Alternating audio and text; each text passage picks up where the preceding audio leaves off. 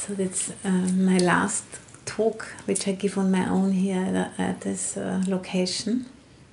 That's quite something for me. It's just one more talk next Friday. That's the Vesak and the closing evening for us here. So 4.5 years in this house. There has a lot of development has happened. If I remember, when we came here at the end of 2009, it was pretty excruciating, knowing that one had to give a talk in the evening. Nowadays, it's much easier because we have gotten a lot of opportunities, to train ourselves by giving talks in many places in front of lots of people, and have survived it and even learned from it. One learns a lot, when one has to start teaching. One learns a lot by being, put on the spot in this way. To learn a lot about yourself, and also, you are forced to study. Otherwise, you don't have anything to share. So it's quite a good incentive. And if one doesn't, shy away from it, then it has good fruits. And the only thing what I still find not so easy is to decide on what to speak about. This is always a little bit of a struggle, and this time I have decided to speak about what's called the 5 Indriyas, or the 5 spiritual faculties. And the word Indriya comes from the word Indra, that is a god in the Buddhist cosmology, and the power he was wielding, over his heaven. It's what is the relationship to Indriya, because it's a power to control, our minds, or a power, to have a choice about what we want to follow, what's happening in our mind, and what we don't want to follow. And we could say, the whole Dhamma, the whole body of teaching of the Buddha is all about, strengthening those 5 powers, because they are latent in the mind, and, we can practice and to make them stronger, or we can, also, neglect practice, and then they get weaker. And the 5 powers are: first one is faith, or saddha. The second one is energy, or right effort, or virya. The third one is mindfulness, or sati. The fourth one is collectedness of mind, or samadhi. And the fifth one is wisdom, or panya. And they are often also compared with 2 wings of a bird. On the one side, there is faith and concentration. And on the other side, there is effort, or energy, and wisdom. And in the middle is mindfulness, which balances them out. And we need all 5 of them really in order to arrive at the goal of the practice, which is letting go, or really having a deep insight into the way things really are, which results in letting go, or or in the deathless, as it is also expressed in the teaching, or realizing emptiness. There are many different ways how enlightenment can be described. And the whole body of the teaching of the Buddha is all about supporting our minds to get out of abstraction and come into a real relationship with what's happening. Because through that, coming into relationship, what is happening, we gain real insight, and if we gain insight, then letting go is the result of it. And at the beginning of the practice, if we don't have a certain amount of faith, we would never start the practice. So I think all of you who come here today, we all have a a certain amount of faith, otherwise you wouldn't want to spend a Friday evening in this way. You would have many more other things going. You would not come to such a boring place as Aloka. So, that faith, we often, we are not aware of the faith we have until something triggers it for the first time. For example, meeting somebody who arouses, who kind of reflects that back to you, or maybe reading something, or seeing a photo of somebody, or having a certain experience in nature, or so many kind of unique experience can kick it off for us for the first time. And I think everybody of you has probably a story to tell, what got you onto the path. Besides, having this feeling of suffering and unsatisfactoriness, and then, meeting somebody or something which gives us a certain idea that there's a path actually there. And where we start to understand, that in order to find what we are looking for, we have to look here. We can't, find it outside of ourselves. So that's, how it begins. And then, if we have enough, enough merit actually, to be able to really recognize that calling, then, we start walking the path, and then through that recognition that there is something there, which is of value, the energy automatically, rises up. We don't have to, kind of artificially, make that energy come through. And that's what's called like the honeymoon phase in the practice. I'm sure you can all remember. I very much remember, how it was in the very beginning when I was very inspired and, was very eager to practice and thought, I'll just do it 2-3 years and then it's all settled. And, and then I can, bring that back and do, what I felt, was a good thing to do.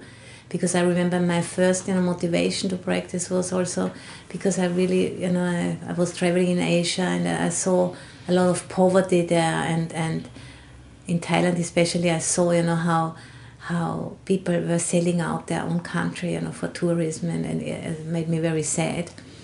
And I just thought, I would so much want to communicate, to them, not to make the same, mistakes which we have been doing in the West.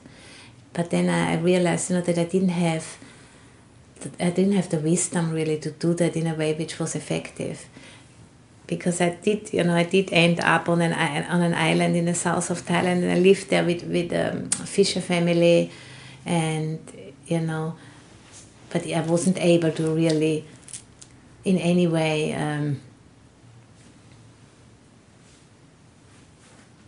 realize what I thought, what I wanted to do.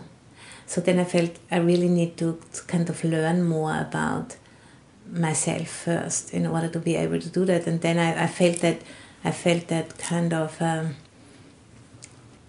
seeking was starting inside myself, wanting to find somebody who could help me to have more stability and to be better able to communicate and not be so under the sway of my emotions. And then that wish got very strong, and then it didn't take too long, that I met my first teacher, and I immediately recognized that quality in him, and that's what that inspiration, of, on the one hand, the compassion I felt and the sense of urgency I felt by witnessing what was going on this island, how that island was kind of sold out for tourism in a most awful way, really. And then seeing my first teacher and how, his strength of presence and his equanimity he had, I just thought, there's a way there. I'd like to learn this. And then the faith and the energy, very naturally arose. I didn't have to do anything. I just had to allow it, to be there and guide me, And then I just, started to take in the teachings, and what was the essence of the teaching was all about mindfulness. Being really fully with my experience, that would be the way, how I could become a bit more similar to how he was, my teacher. And that was a long time ago, and I'm still far away from that, but I'm still on the path and still trying to, put that teaching into practice. And, and one way how that, right effort can be described is cultivating skillful qualities and abandoning unskillful qualities. Is pretty simple. And skillful qualities is all that which supports our practice and to be more able to be with our own experience, and abandoning things which take us away from our own experience, especially restraint around what we call like the 5 precepts, which you have just been taking before. That's a very good foundation for practice. Without those 5 precepts, the practice can't really go very far. So faith, which gives us a bigger context for our experience, and gives us a sense of purpose, and gives us a sense of direction, and also that inkling, that everything which happens in our life, we can use it for the practice. There's nothing which doesn't belong to the practice, and everything can be used as a vehicle for practice.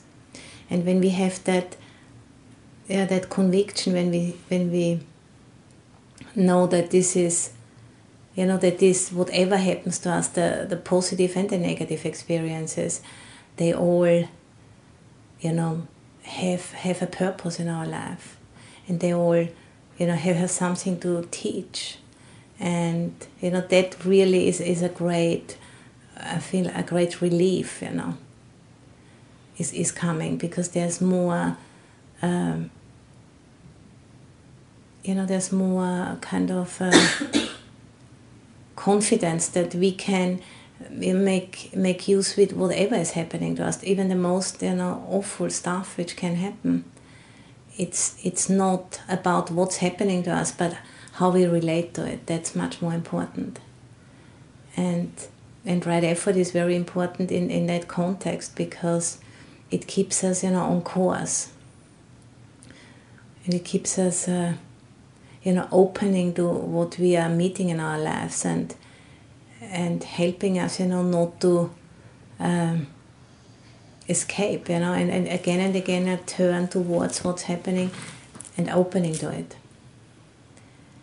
And then that's that right effort and this opening to experience is when we are kind of bringing mindfulness to whatever is happening in our lives, and through this bringing of mindfulness to our experience, we start to see into the depths of experience, and we start to see how it works. And I still remember also one of the first times when I was really consciously experiencing that all feelings are impermanent, on one of my first retreats in Thailand. And I was just so blown away. I mean, I was already 29 years old or something like that. And I had never consciously really experienced it. And and that was the honeymoon phase of the practice. I just thought, oh, now everything will be very easy. And of course, it has become a little bit easier, but it's still sometimes very difficult to not turn away from unpleasant experiences, and do not blame circumstances or blame other people. Because as soon as we are going into blaming, that's like turning away from growth, turning away from making a bigger container for our experience. And the Dhamma is all about, helping us to grow and helping us to see everything in a bigger context.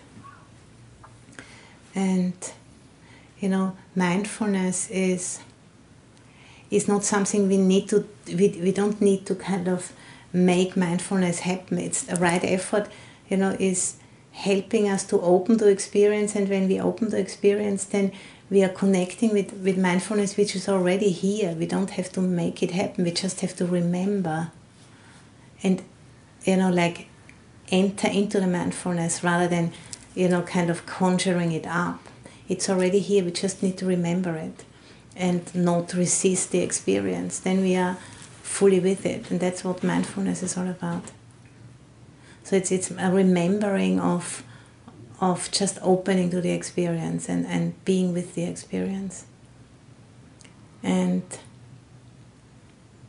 if we are able to do that, and we can, do that on a continuous basis, then, it turns into collectedness of mind or samadhi or concentration. And it's just, to be with the experience and, and stay with it, but not like in a tense way, but it's about relaxing with our experience. And therefore, for example, keeping the precepts is really important. Simplicity of life is important for that. If you don't keep the precepts, there's too much, kind of remorse going on in the mind. And we are not able to relax with our experience. Also, the concentration is nothing about, a willful act. It's also more like, just opening to what is already there. And supporting it with simplicity, with the precepts, and also with a regular sitting practice. Even if it's only very short, but to really sit every day, at least like for 20 minutes. And that can really empower our capacity for having a more continuous mindfulness. And if we are able to do it in that way, then wisdom will be the result of this practice. It's also not something we have to strain in any way.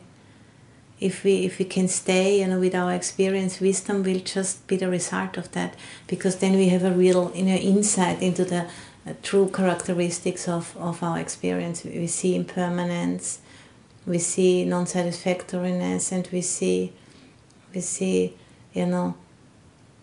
not-selfness of all of our experience. So it's like a wheel, and the Buddha's teaching, the Dhamma, is setting in motion the wheel of Dhamma. It's exactly that wheel, and the wheel of the five Indriya, the wheel of the five faculties, which over time it strengthens the mind. And then if there's more wisdom, there's again more capacity for faith. If there is stronger faith, there is more more energy will be born out of that faith, and stronger mindfulness, stronger concentration and deeper wisdom. And that's like a self-perpetuating wheel. And there's laws of nature which are really kind of taking place. It's not something we have to do, but we just have to make ourselves available for that process to take off.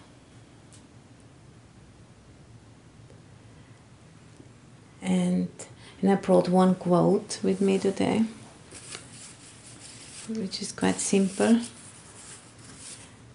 And the Buddha says, better to live for one day seeing the arising and ceasing of phenomena than 100 years without it. So, just one day. The seeing the arising and ceasing of phenomena. So that's, that's really the gateway into into insight is having enough strength of those 5 spiritual faculties to see the arising and ceasing. Because when we can see that, for the first time, there's this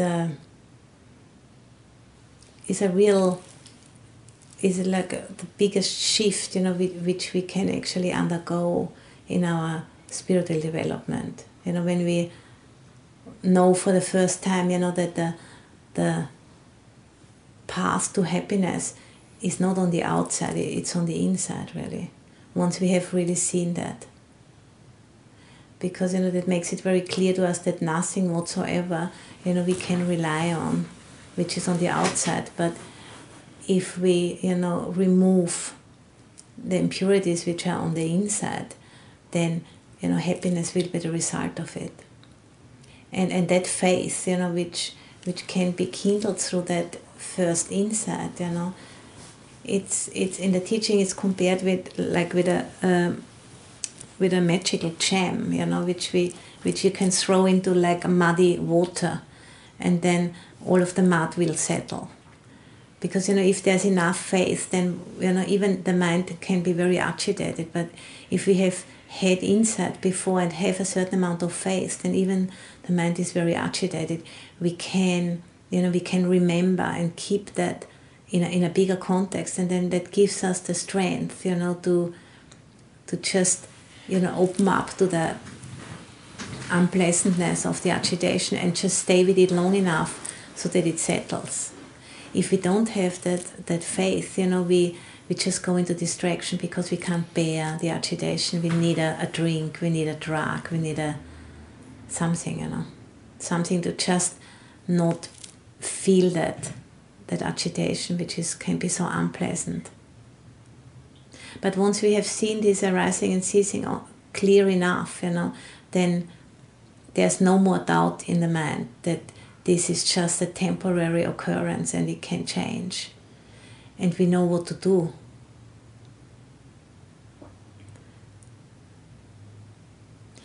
And, and a regular sitting practice is just like so important to support our mind so it can, be refined enough and strong enough so that we can have that insight, which changes, our whole outlook so completely.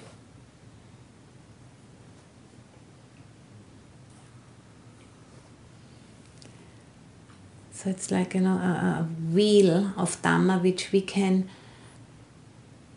set in motion, by having a daily practice, and reflecting on those 5 faculties can be really helpful, to see, which of them is more developed in our practice, and which maybe we have to put a little bit more attention towards.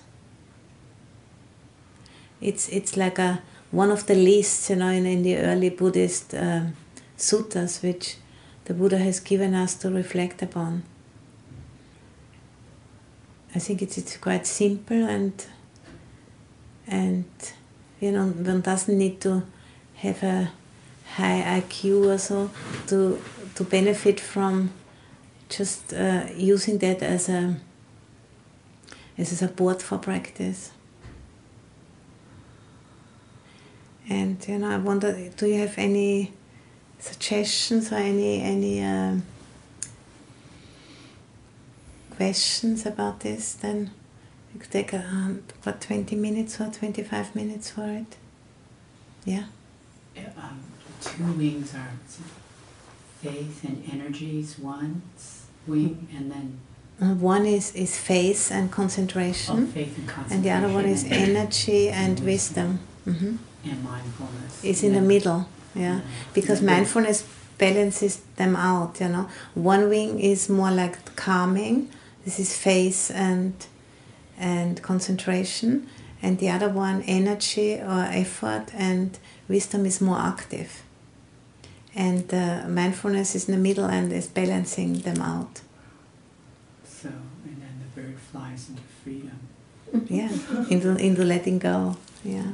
So it's I had a hard time understanding faith, and then it was explained to me there's blind faith, and then there's verifiable faith. You said that initial. It comes from experience. Right. Okay.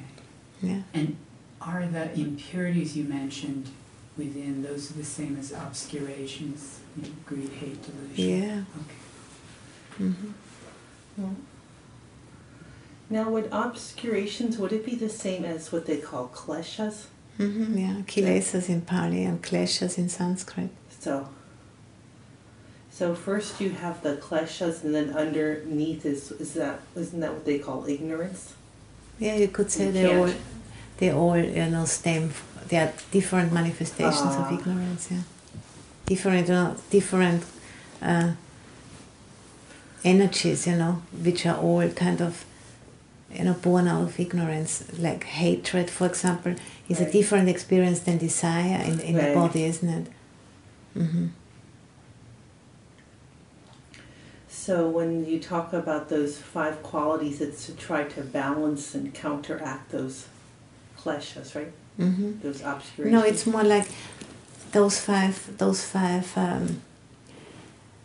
indriyas. They are more like, not so, I wouldn't say to balance them, but to kind of to understand them for what they are. Because there's 5 indriyas, they're about understanding our experience, and they prepare the mind so that the mind is able to to be strong enough to stay with the experience, and through the staying with, wisdom is born out of that staying with. Mm-hmm.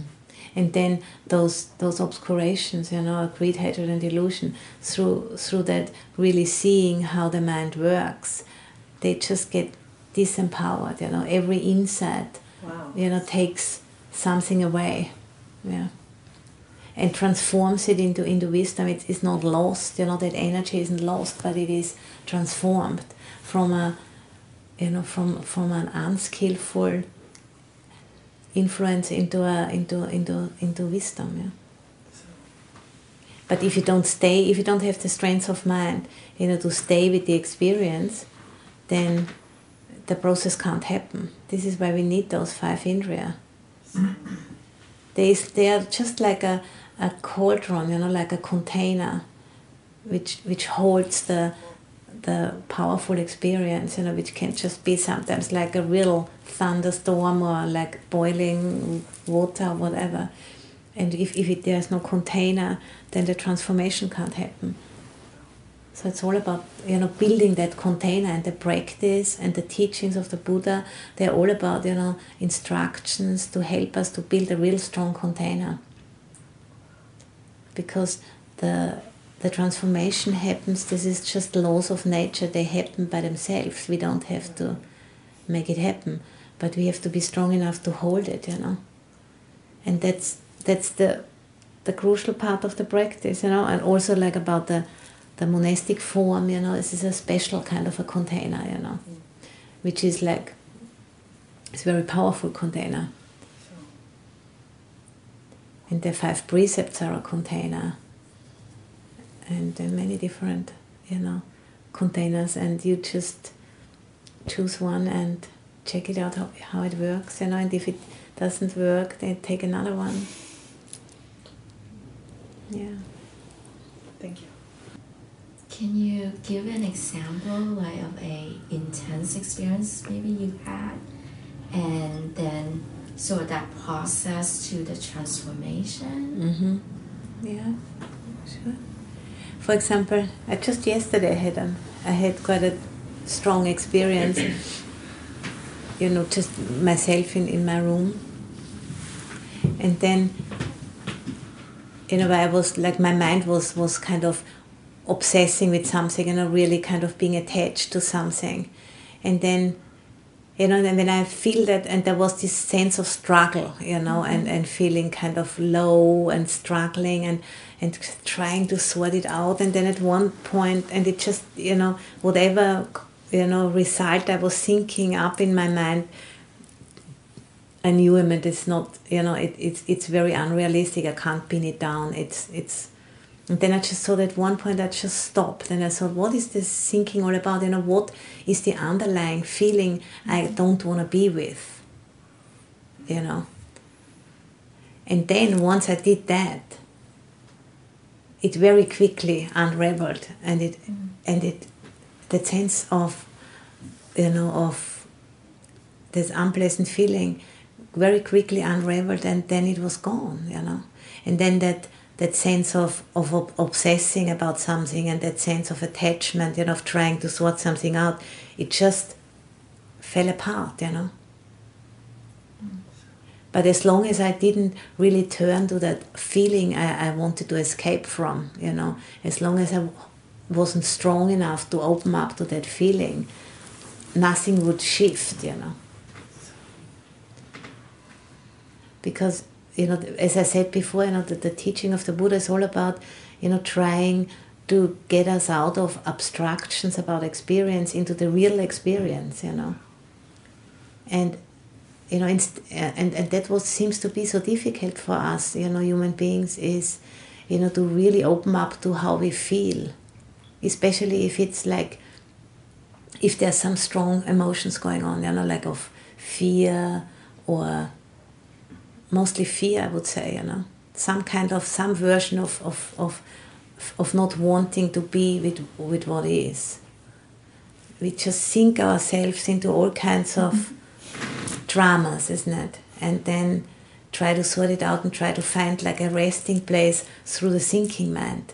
And that just doesn't work, But you have to try it long enough to really have that conviction, this does not work, The only thing what really works is to, as soon as you have that sense of struggle, that's like an alarm bell. Hey, there is something going on. I have to really turn here instead of trying to sort it out, trying to, make a plan or whatever. Just come back here and go to that, what you don't want to be with. And yesterday, that's what I did, And I won't tell you what it exactly was, because it's too embarrassing. But it was like, then it wasn't like a big deal or so, Because it's not like kind of then I have to kill myself when I then find out what a coward I am or something. But it's more like do it with with humor and with kindness also, like how you would relate to a child which is afraid. You wouldn't kind of beat up the child and say like that. It wouldn't help and would never cross your mind to do that. But with ourselves, we have to relate to your mind like to a child. I think that's a safe recipe which works, And then after, I did that, and then it just fell apart like that. And then there was peace there. And at the same time also, really being with the experience, that strengthens the faith also. Because next time when you're in it, you remember it again, And sometimes, I just need to, I have some favorite, quotes or books or, for example, I like the I Ching very much. I don't know if you know it, Sometimes that can really help me to get in touch with what's really going on, And yeah. And then, that which seems to be like a unsurmountable wall, of brick or a wall of stone, then suddenly kind of is nothing, gone. And if we have seen that, often enough, that's like an insight into the arising and ceasing, which is like the essential insight, in the Dhamma, really. It's not like saying it's not a thinking process as much as memory is, and I think about it, it's experience is embodiment of the mindedness more than here. Once your mind is, you release it. You do it again. Yeah. theoretically, it really, thinking about it doesn't really help at all. This is also the difference, between the Buddhist academics or scholars who don't meditate. They write books and you just can't get your head around it, what they are meaning, because they haven't been meditating. They say all of the words, but it really doesn't make sense. And you can really, scholars which really practice also, you really see the difference, how they write, because you can't with the thinking mind, you can't get really very far if you don't sit, if you don't practice, and if you don't turn towards your experience, you'd never have much of a fruit. It just doesn't work theoretically. It has to be experienced individually by the wise, as is one part of the chanting. Only then will there be a fruit, a release. And only then, will the experience translated into wisdom, really. And then through that wisdom, the capacity for faith increases, and it's just like a self-perpetuating spiral, really, Can I ask for clarification? Yes. So when you say be with the feeling, I think I know what you're saying, but I just want to make sure. Yes, please. So do you mean like, okay, your mind is, spiraling in its internal dialogue, and then you stop and focus on the feeling where it is in your body, and is that what you mean? Yes, yeah. And it's mostly here, isn't it, like in the trunk of the body. And just be with it, There's nothing else you have to do, but just completely be with it and come down from the head, into the body. Yeah, as soon as you lose it goes away. Yeah, and then just be with that, it's often, it is like boiling in a cauldron, isn't it? Like all of that. And just be with that. And then, the mind escapes again up there, kind of thinking. As soon as you notice it, you just come back. And this is this back and forth. And then sometimes, like yesterday for me, and then suddenly I noticed, hey, I'm not anymore having, I don't know when it exactly happened, but then suddenly it was all gone, it was like very peaceful in the body. There was no more thinking going on, and suddenly that whole thing had collapsed. I wasn't really present when it collapsed, but at one point I noticed it, and then that was a very good proof of that theory, But if I wouldn't have experienced it, I wouldn't have the faith that it works, You have to really experience it by yourself. Otherwise, it's like a nice sutta, but it won't be of much value, if you don't practice it.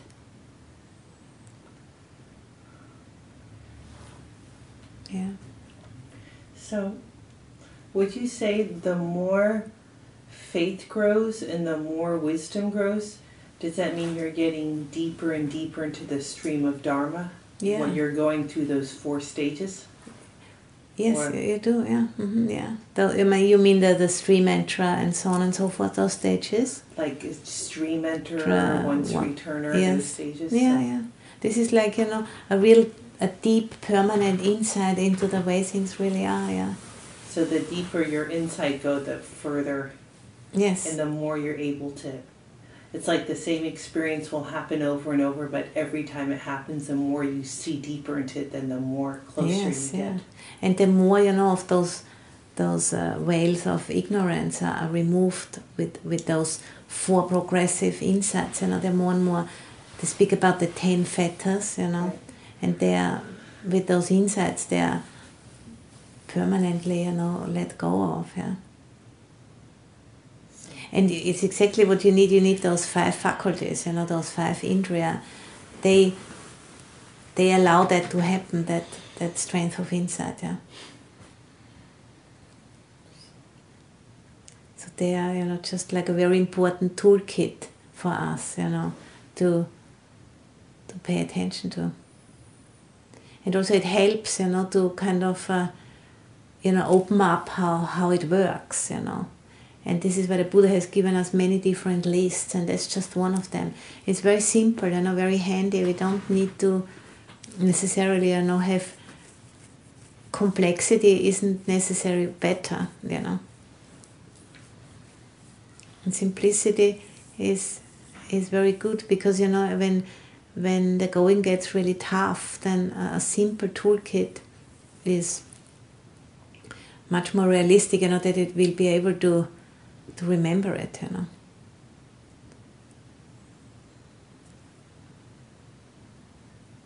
Indriya translates again to faculties or powers. They're called like, they're translated as the 5 faculties, and then if they are maximally developed, then they are actually called the 5 powers.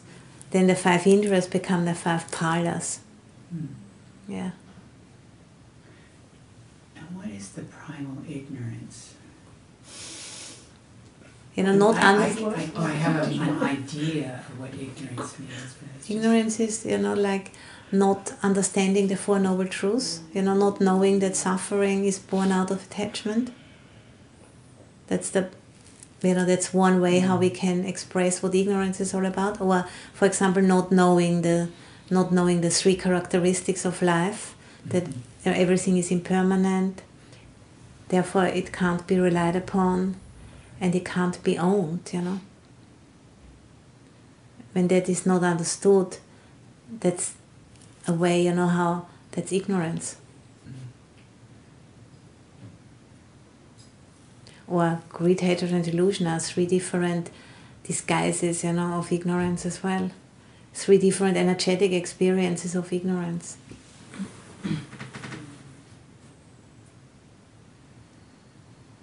And those 5 faculties, they are the qualities which allow us, to be able to stay awake when those different representations of ignorance, when they are present in the mind. If we have those 5 faculties cultivated, then we can stay awake. We don't get identified and carried away, but we can stay present, and through that staying present, they get transformed. So it's maybe enough for tonight. So thank you for your contributions.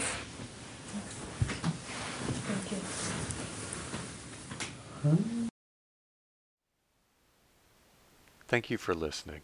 To learn how you can support the teachers and Dharma Seed, please visit dharmaseed.org/donate.